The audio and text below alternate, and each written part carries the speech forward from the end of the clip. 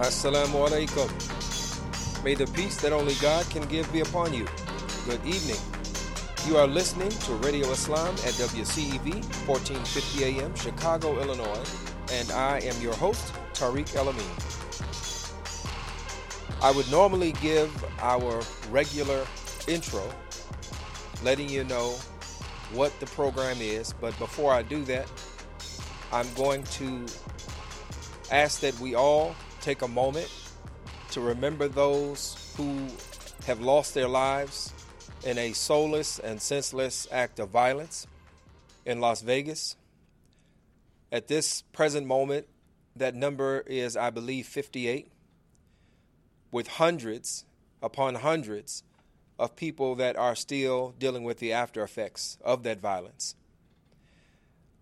We ask that our Creator, by whatever name you call him, whether it be Allah, God, Jehovah, we ask that we make prayer, sincere prayer, for these people, for their families, for the community, and for humanity as a whole.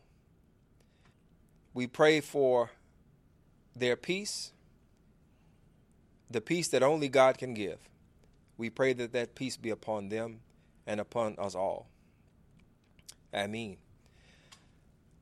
Now, Radio Islam family, for those who are regular listeners and for those who are new listeners, we are a live call-in talk radio program, and we air every day from 6 to 7 p.m. Central. And we reach the world by streaming live at www.wcev1450.com. Now, remember, you can always log on to radioislam.com, and there you can check out guest bios, programming, previous shows and articles, and more. Our site is currently being updated, but the site is still available to you. If you haven't already done so, follow us on social media. On Twitter and Facebook, we're at the same platform, we're at the same handle, at Radio Islam USA. And if you're on Facebook, be sure to like our page, simply at Radio Islam. If you'd like to chime into tonight's discussion, make a point or ask a question, give us a call at 312-750-1178. That's 312-750-1178. For our Facebook listeners again, our page is open. We will be monitoring it throughout the show, so if you have anything that you'd like to add to the discussion, feel free to give us a post there. Before we get into tonight's show, I want to share a hadith, which is a saying we attribute to the Prophet Muhammad sallallahu alaihi wasallam, peace and prayers be upon him. An-Nu'man ibn Bashir reported that the Messenger of Allah, peace be upon him, said, "The metaphor of the believers in their mutual love, mercy, and affection is that of the body. When one limb of it complains, the rest of the body collapses with sleepiness and fever." This is a widely agreed upon hadith. So let us keep that in mind. As one connected human family, there's never a point where, or there should never be a point where any of us are distressed, where those who are not visibly affected don't feel a sense of obligation to relieve the distress of their fellow brother or sister. So, that being said, tonight we are joined in studio by Mr. Fred Sau.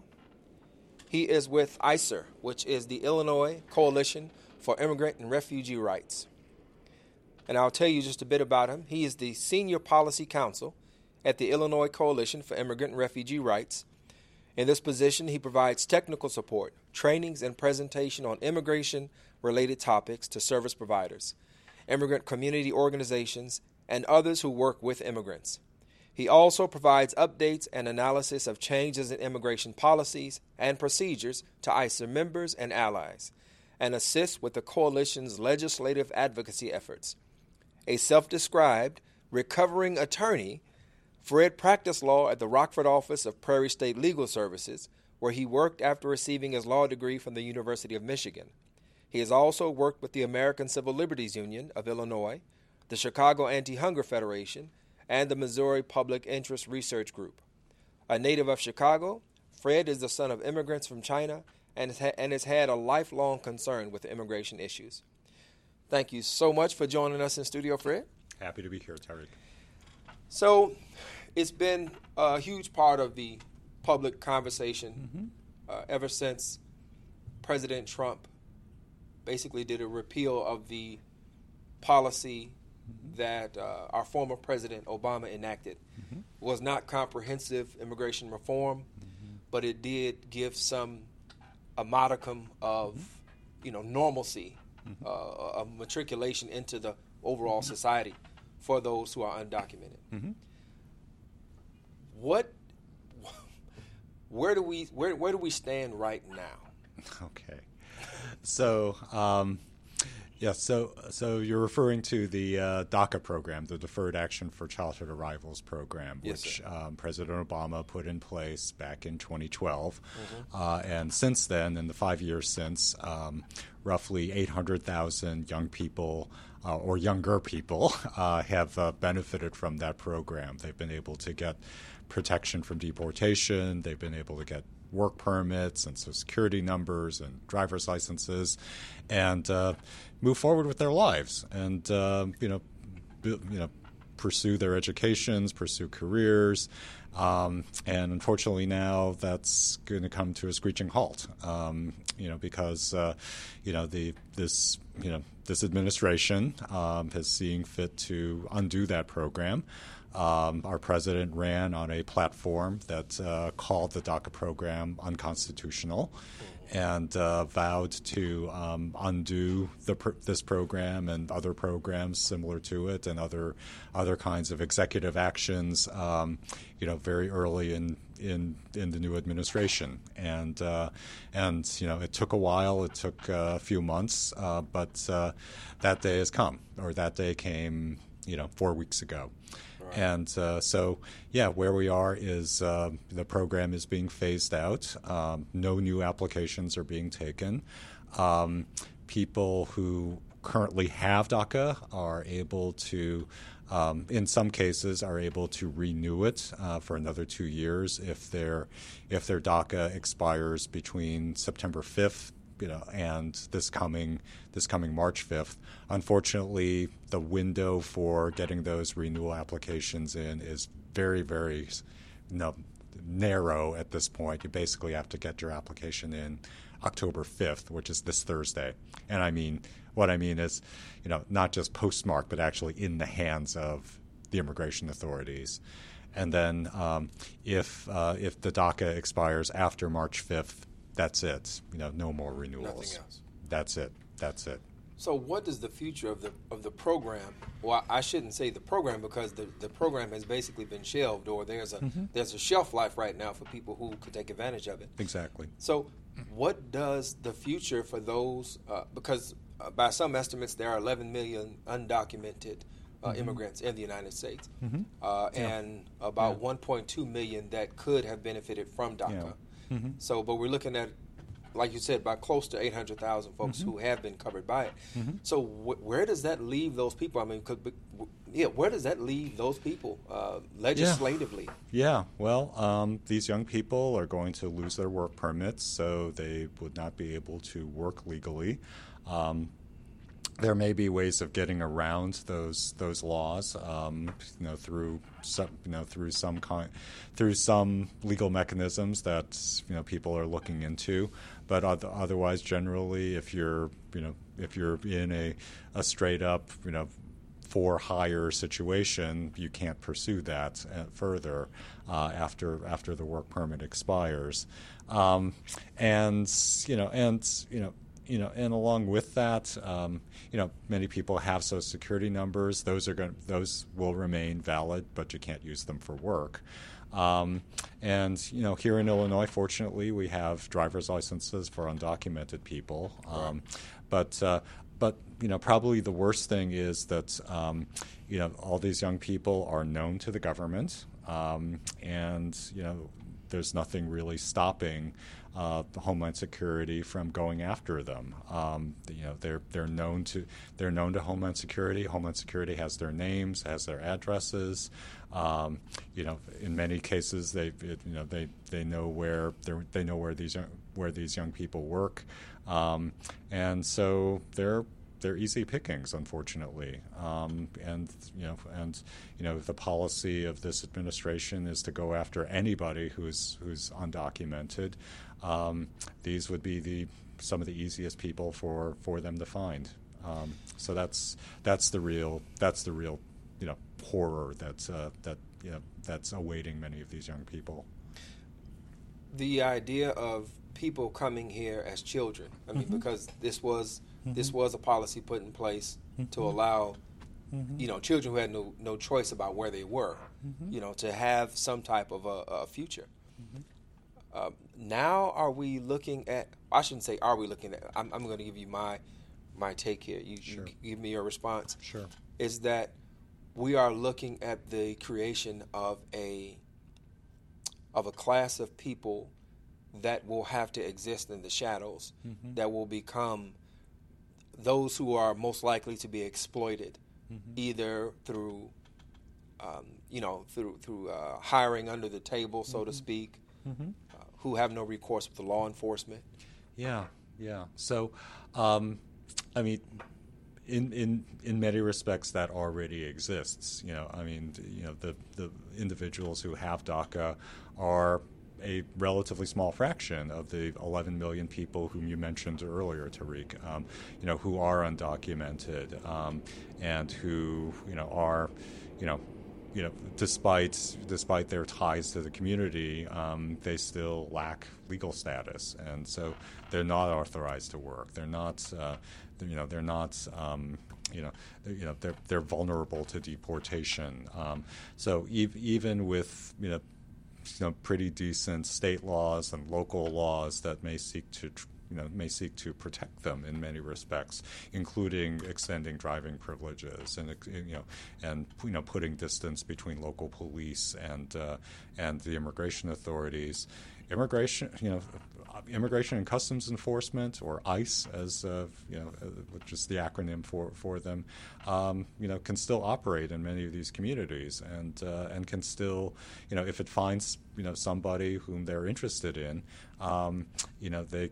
they can still go after these people, and we're seeing now increasing numbers of arrests, particularly of people who have no link to any kind of criminal involvement.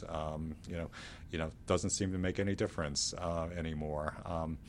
So that's the big concern. And in the meantime, people are surviving in whatever ways they can, whether it's working under assumed names, or borrowing Social Security numbers or other kinds of documents, or just finding somebody who doesn't care and doesn't care about their status, and and working straight up, or working off the books or under the table, as you pointed out.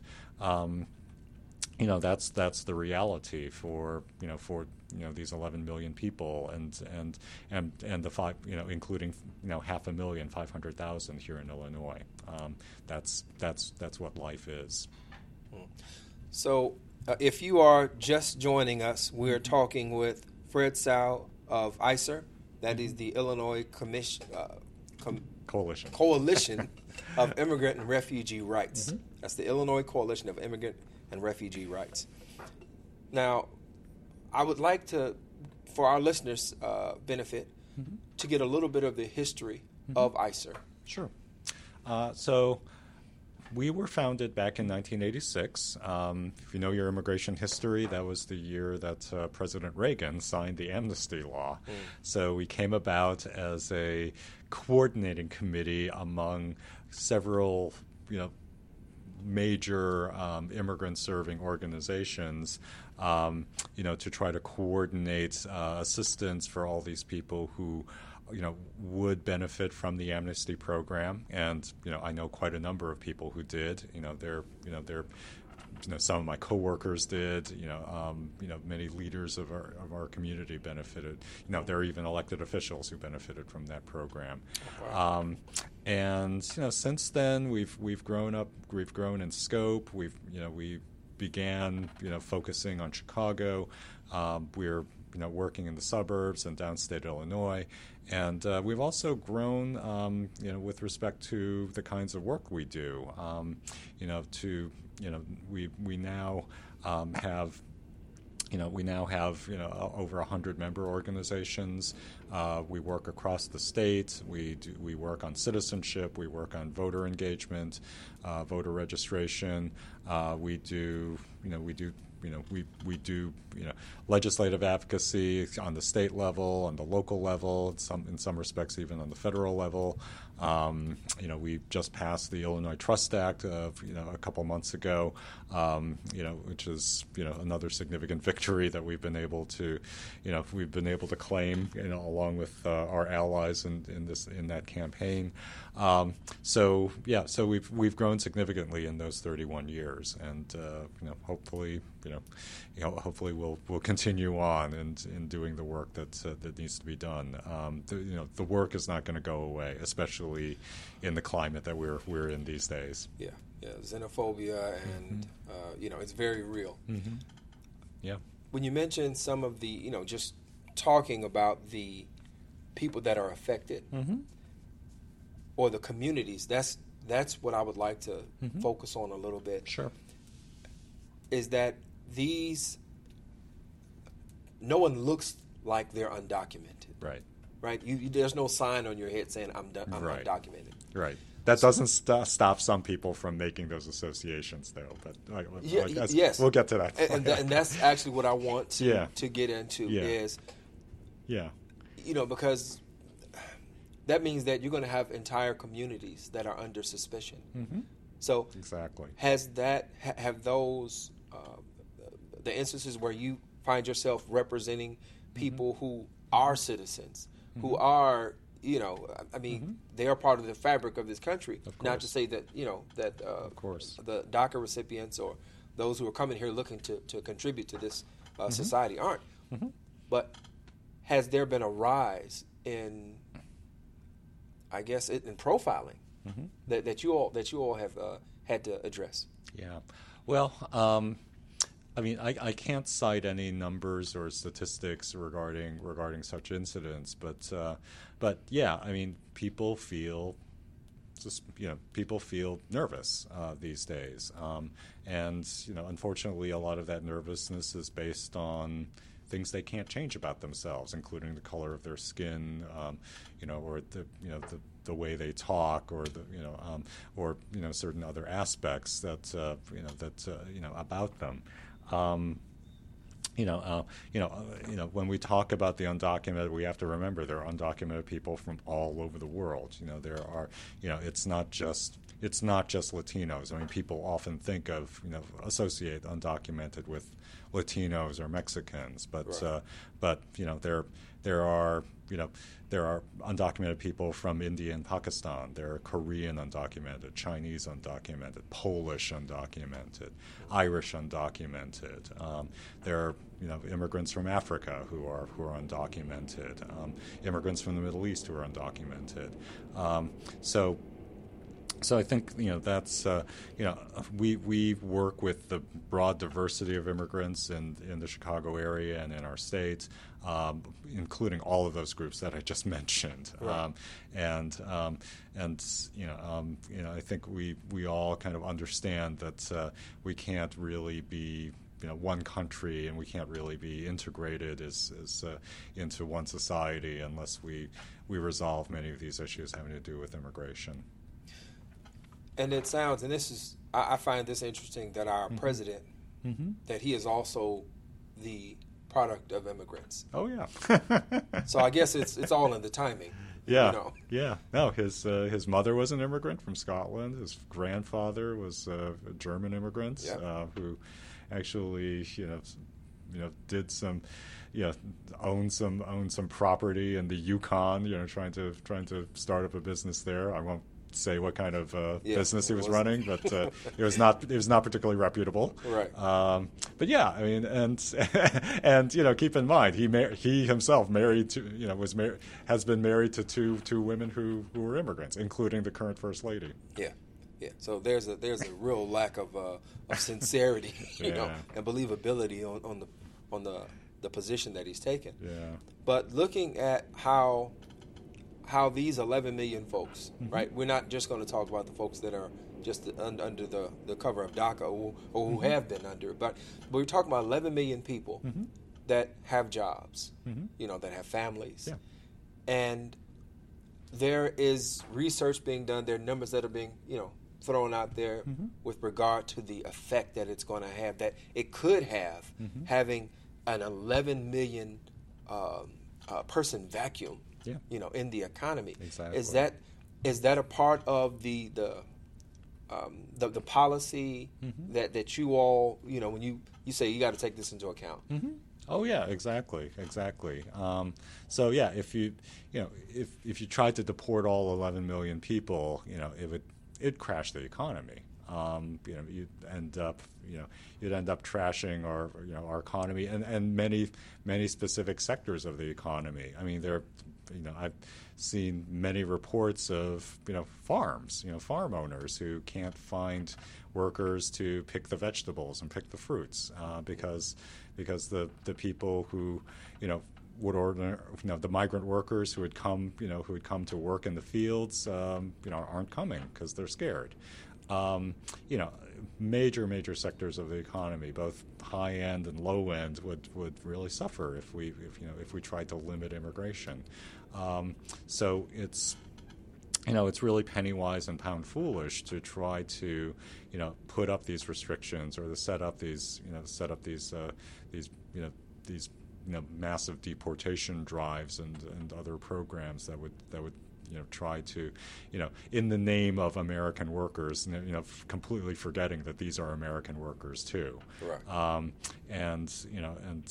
So we should instead be, trying to, enable these workers to, more fully integrate into our society, as and not just be workers, but people and citizens of our country. Right.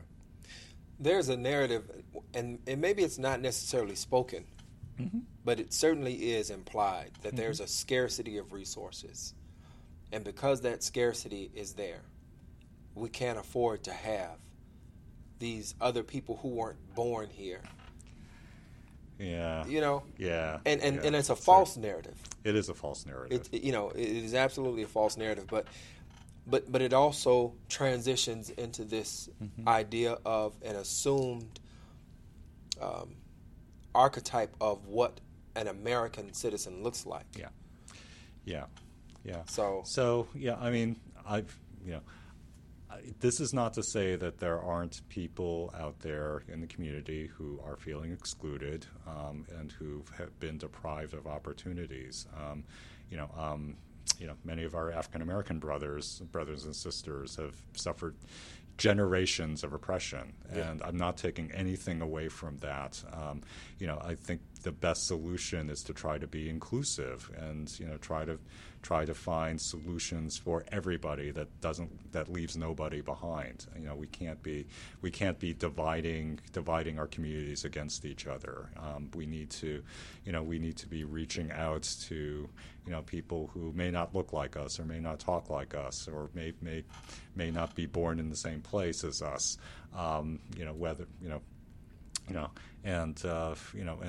Really try to figure out what the real problems are. Whether it's discrimination or lack of economic opportunity or lack of credit or disinvestment in communities, and this isn't just urban problems; it's rural problems too. And that's we have to be really mindful of the entire breadth of the community, and work to improve opportunities for everybody. Okay.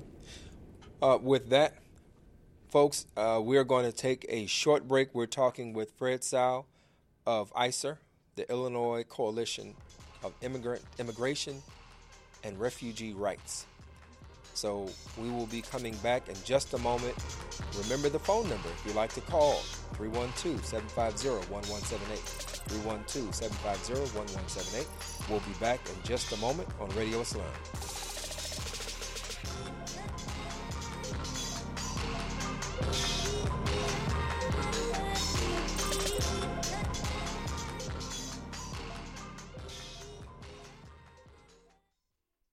Streets below, traffic had stopped. Pedestrians were lying on sidewalks and curled up in doorways. There was no sign of violence, no wrecks, nothing like that. It was as if the people in New York had simply decided to stop whatever they were doing and pass out. Ice coated my stomach. The invasion has started.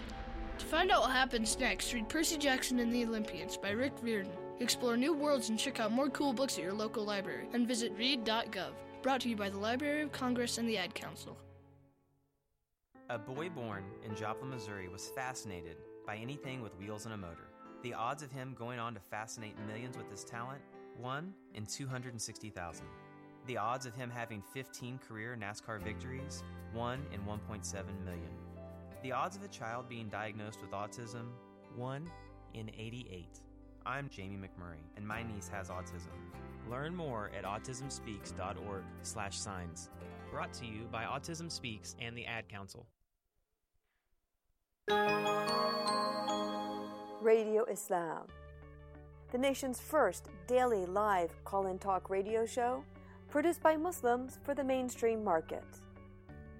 Radio Islam, on the air since 2004 because of your generosity. Radio Islam salutes its most valuable asset, you, our listener. From our producers to our interns, we appreciate your support. Thank you.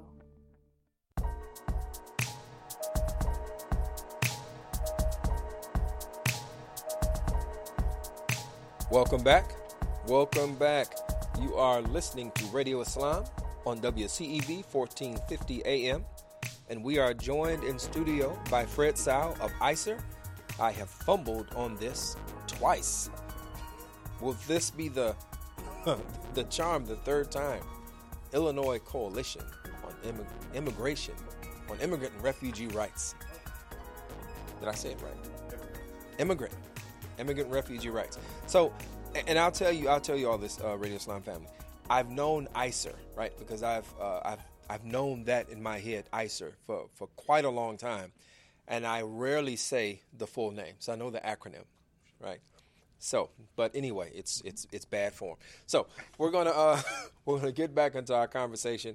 As I mentioned to you before the break, if you'd like to give us a call, 312-750-1178.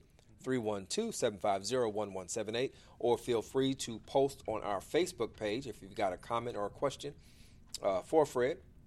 We'd be happy to broadcast it over the air. Before we get back into the conversation, I think I told, or I may not have told, but would just like to give a good evening, a shout out to Abdullah Shizgar, one of our listeners. Hope you're having a great day, and thanks for your continued ear joining us from 6 to 7 p.m. So, as we're looking at the effects, potential effects of 11 million people, without protection, without a pathway to citizenship.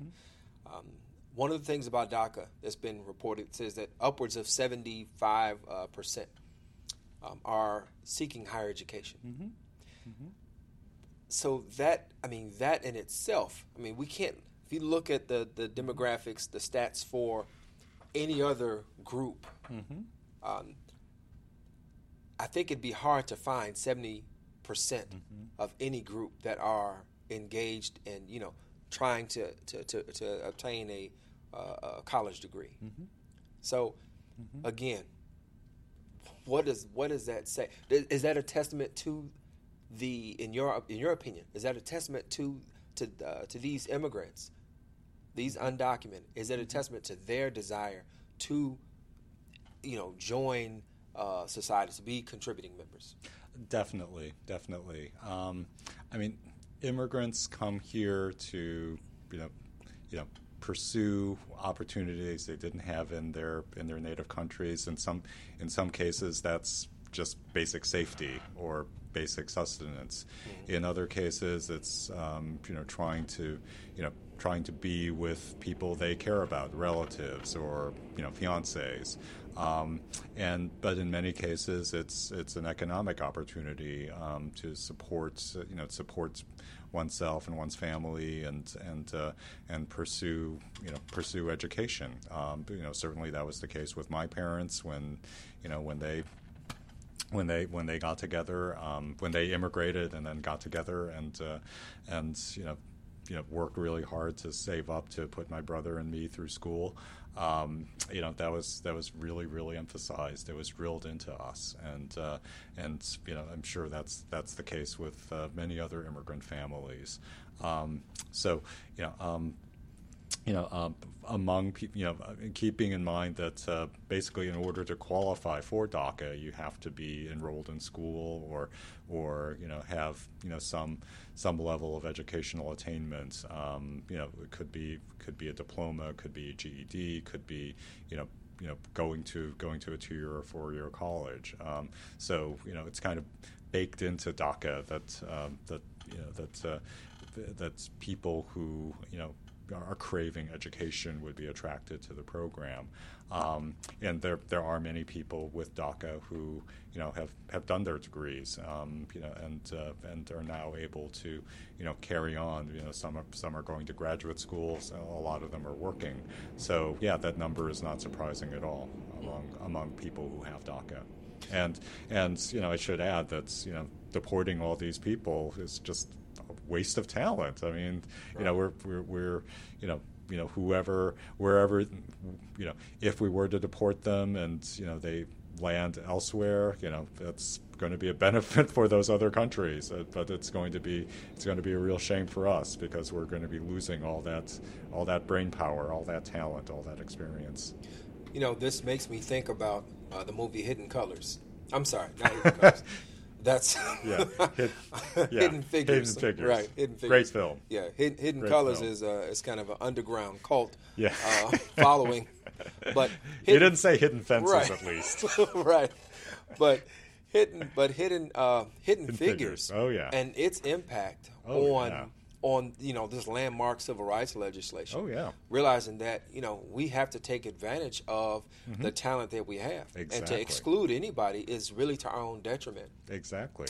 So that is something that I think it just seemed like a no-brainer, but fear and I want to go with fear more so than I do hate. I think it's more rooted in fear. Some of these things that we're seeing people who they're attaching themselves to, the positions they're attaching themselves to.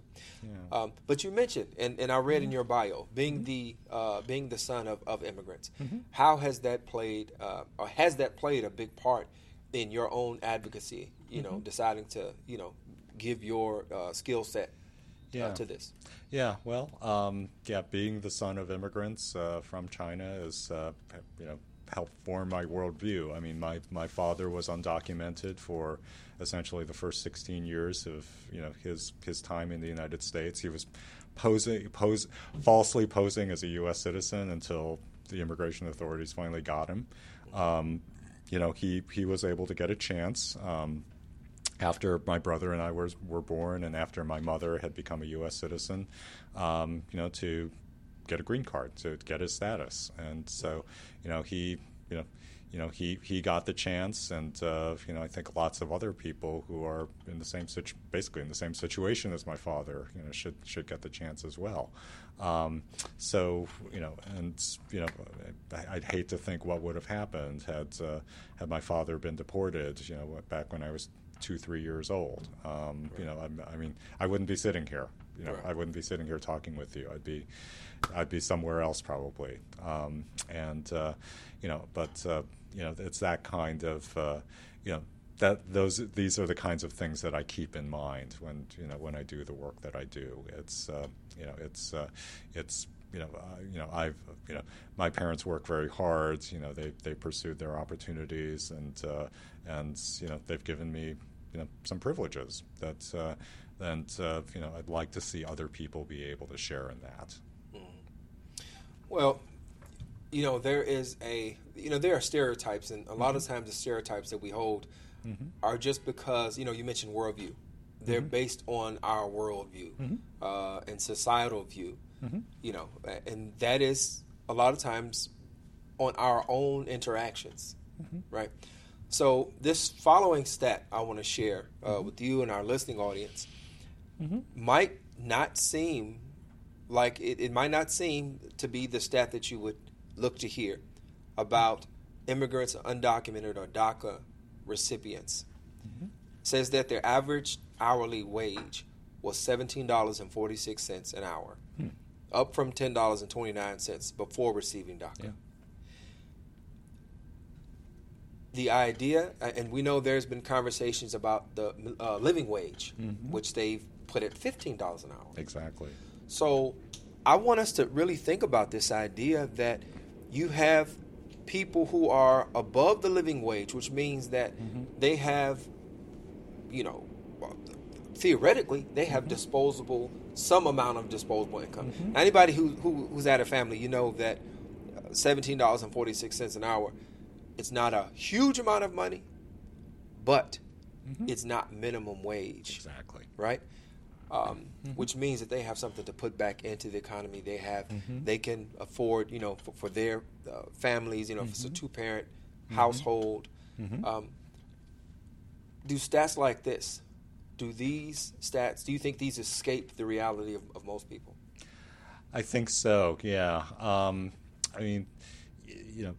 Again, when people think of the undocumented, even if it's just even if it's DACA recipients, they think of they associate all sorts of other really negative stereotypes, and I'm not going to repeat them, but sure.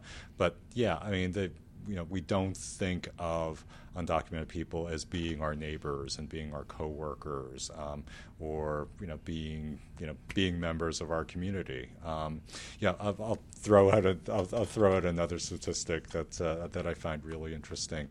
2/3 of the undocumented in the United States have been here 10 years or more.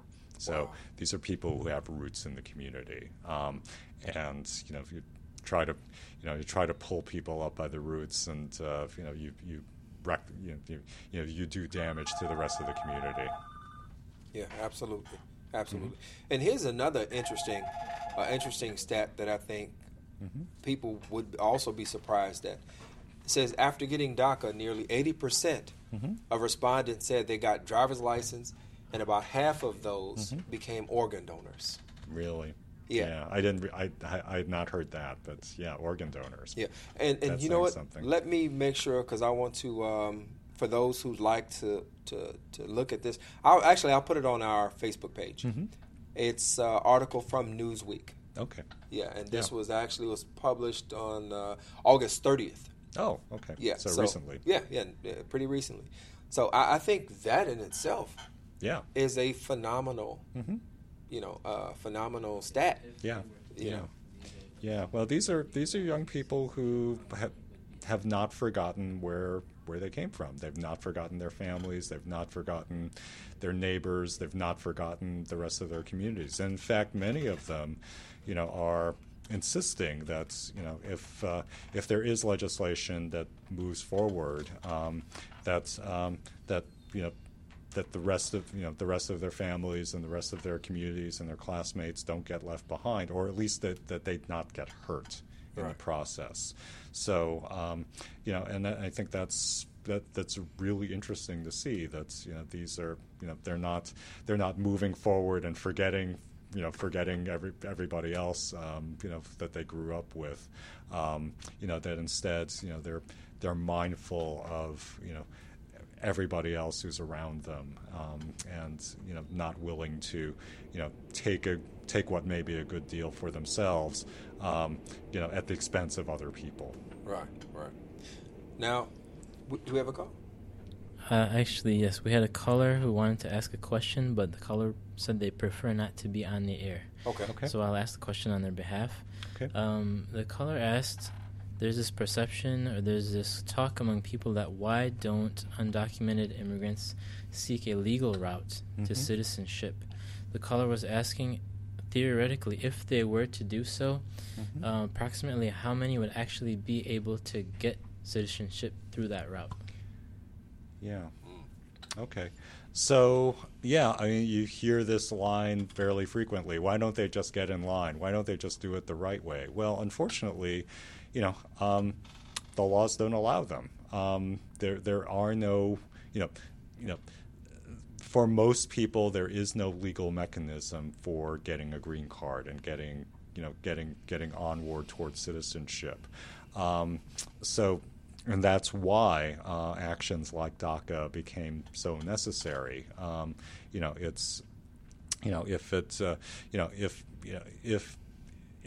If something were available, people would take advantage of it. And I say this, people may think that if you get married to a U.S. citizen, you're going to get a green card. That's not necessarily the case, because there could be issues with, your previous time in the United States without status that could block you from easily getting legal status. And particularly, there's many undocumented people, would have to travel back to their country, the country where they came from, in order to process their visas. But under other parts of the immigration law, once you set foot outside the United States, you're essentially barring yourself from returning for 10 years. Really? 10 years. Yeah. So what kind of incentive does that create for people to want to process? There are people who actually, wait out the 10 years, away from the rest of their families. But if you or I were in that situation, would you do that? I probably wouldn't, especially if it meant, being away from my spouse, being away from my kids, being away from the rest of my community. I probably wouldn't want to do that, and that's the decision that a lot of undocumented people have also made. There's another conversation that is not often had. We look at immigration as an isolated incident, not connected to realities around the world where there are atrocities taking place, where economies have collapsed, where you have where the influence of black market economies, where they've become the economy and enforced by violence. That's another reality that we're not talking about. And I think it's important for it to come up. In particular, people are going to where they see safety. So to send somebody back into a burning building. Yeah, exactly. And that in particular is what's so ridiculous about the refugee ban that this administration put in place, and the travel ban. It's like, you're basically blocking people who are fleeing, fleeing violence and fleeing war and fleeing destruction from being able to seek a safe haven here in the United States. Let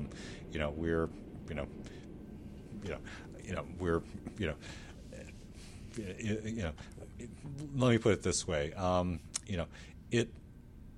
For someone to leave the country that they know, to come someplace where they may not speak the language, they may not know anybody, they may not have a job lined up, they may not even be welcome.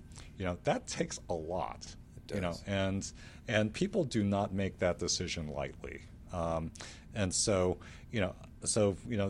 people who make that decision have to be respected for, not their courage and their initiative, and also, we have to recognize, why people would make that decision. Again, sometimes people may do so in order to be close to somebody, But a lot of times it's because there are no opportunities back in their home country, or life is just very difficult. And that's not even talking about violence and repression and other kinds of factors that are the government or other considerations, other systems are actively trying to destroy their lives. So we really need to be cognizant of all of those different factors, and not just look at as you said, Tariq, not look at the immigration system as in isolation. Yeah, I think it's also interesting. Well, I'm interested to know. Aside from the work that ICER does on behalf of immigrants and refugees, is there also an attempt to focus on the policy, the immigration policy itself, in determining the numbers? Because that's also another thing, determining the numbers of immigrants that are allowed in from one particular country to the next. Because I think. Well, I'm not going to go into what I think. I just want to deal with what I know. Okay. Okay. But is that a part of the response, or a part of, is that on ICER's plate as well? Because we've got like the H-1B visa. Yeah. Right. But and some critics of that will look and say, well, you're contributing to the brain drain of other, especially highly specialized, skill sets. Whereas the farmer, the laborer, they don't have the same, they don't have the same mechanism. So Right. is that a part of some of the work that you all do? Well, let me put it this way. First off, there are proposals that some members of Congress have put together that would, seriously cut the numbers of immigrants who come to this country, and through various mechanisms. We believe that those proposals are just counterproductive, if not outright destructive. Right. It would ruin us as a country if these proposals were to pass. And we kind of know what's motivating these proposals. At the same time, there are people in our current legal immigration system who do have a place in line, and they've been waiting in line for 5, 10, some cases 22 years. Wow. They're waiting.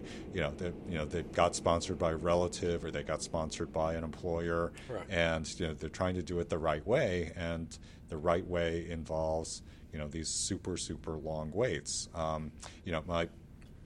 My boss is the child of Filipino immigrants. He has an uncle who waited the entire 22 years to immigrate to the United States. Wow.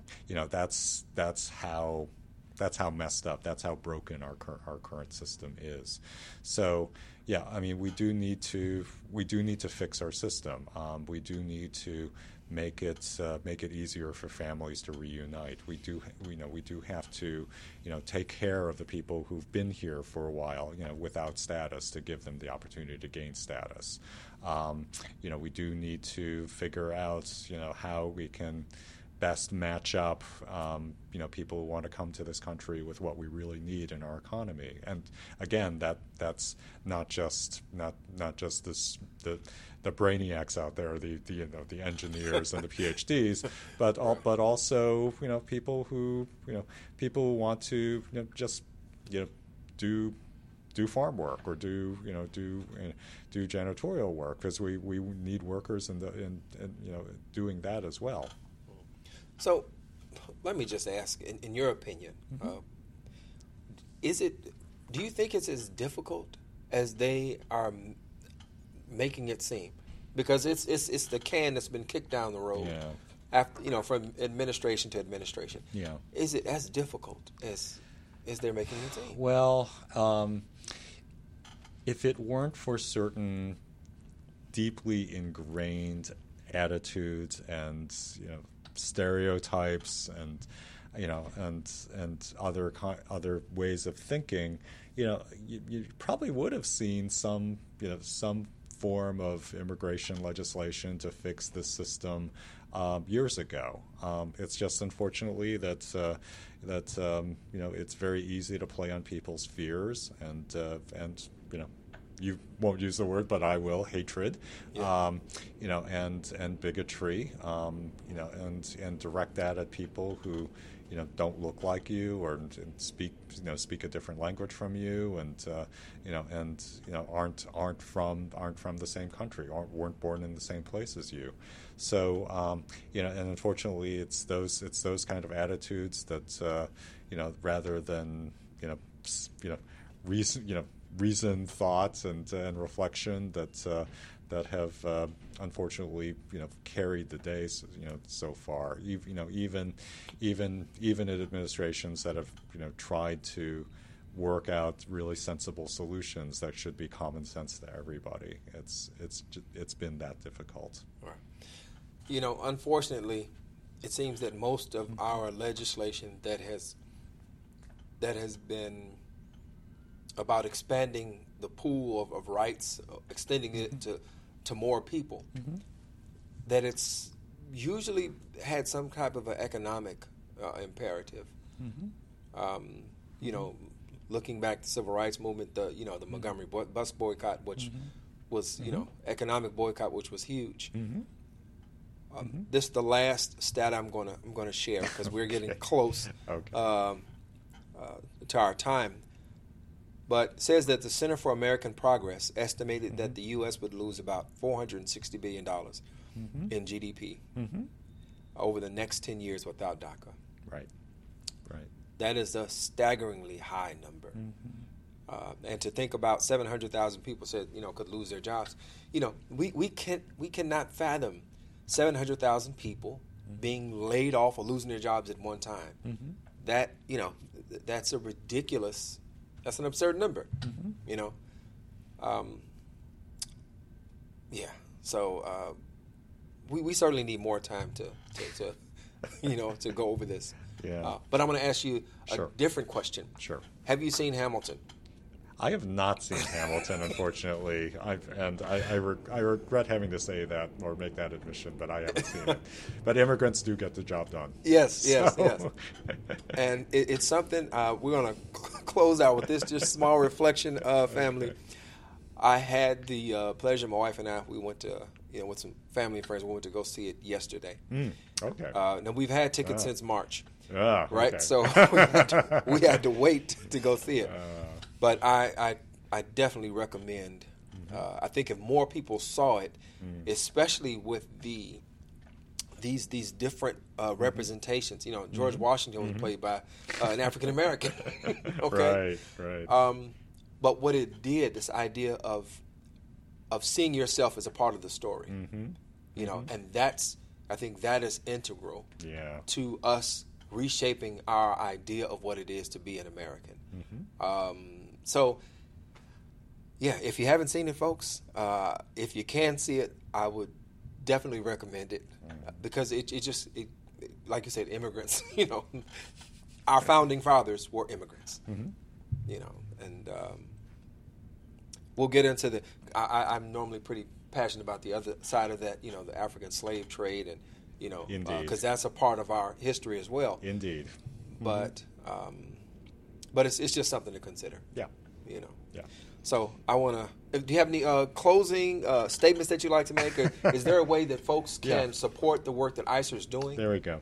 Yeah. So check out our website, icirr.org. You can sign up for our email list. You can get updates on the stuff that we're doing. The website has plenty of information regarding DACA and regarding other things that we're doing. Just stay tuned, stay involved, and we all need your help. Don't give up your shot. Yes. Well, thank you so much for joining us. It's been a pleasure. Thank you so much for it. Happy to be here. I remind you all that the views expressed are the views of the host and guests, not those of Sound Vision. Our engineer at WCEV is Ramon. Thank you so much, Ramon, over there for making sure we come through nice and clear. Our engineer in studio, the impressive, always, Ibrahim Beg. I am your host and producer, Tariq El-Amin, and we look forward to talking with you tomorrow around the same time, 6 p.m. And we are going to, I'm not even going to tell you, but you can check our Facebook page. You'll see who our guest is tomorrow, 6 p.m. Remember to go to SoundCloud if you haven't done so. Follow us there. You can download and listen to any of our previous programs. That's at Radio Islam USA. Are we USA on SoundCloud? Okay, Radio Islam USA on SoundCloud. So it's been a pleasure. Remember, if any part of the body hurts, then the rest of the body, is hurting. So let's take care of one another. Let's keep each other in our prayers and be mindful of those who have less, who are afflicted, especially when we're able to provide relief. So I leave you as I greeted you. Assalamu alaikum. May the peace that only God can give be upon you.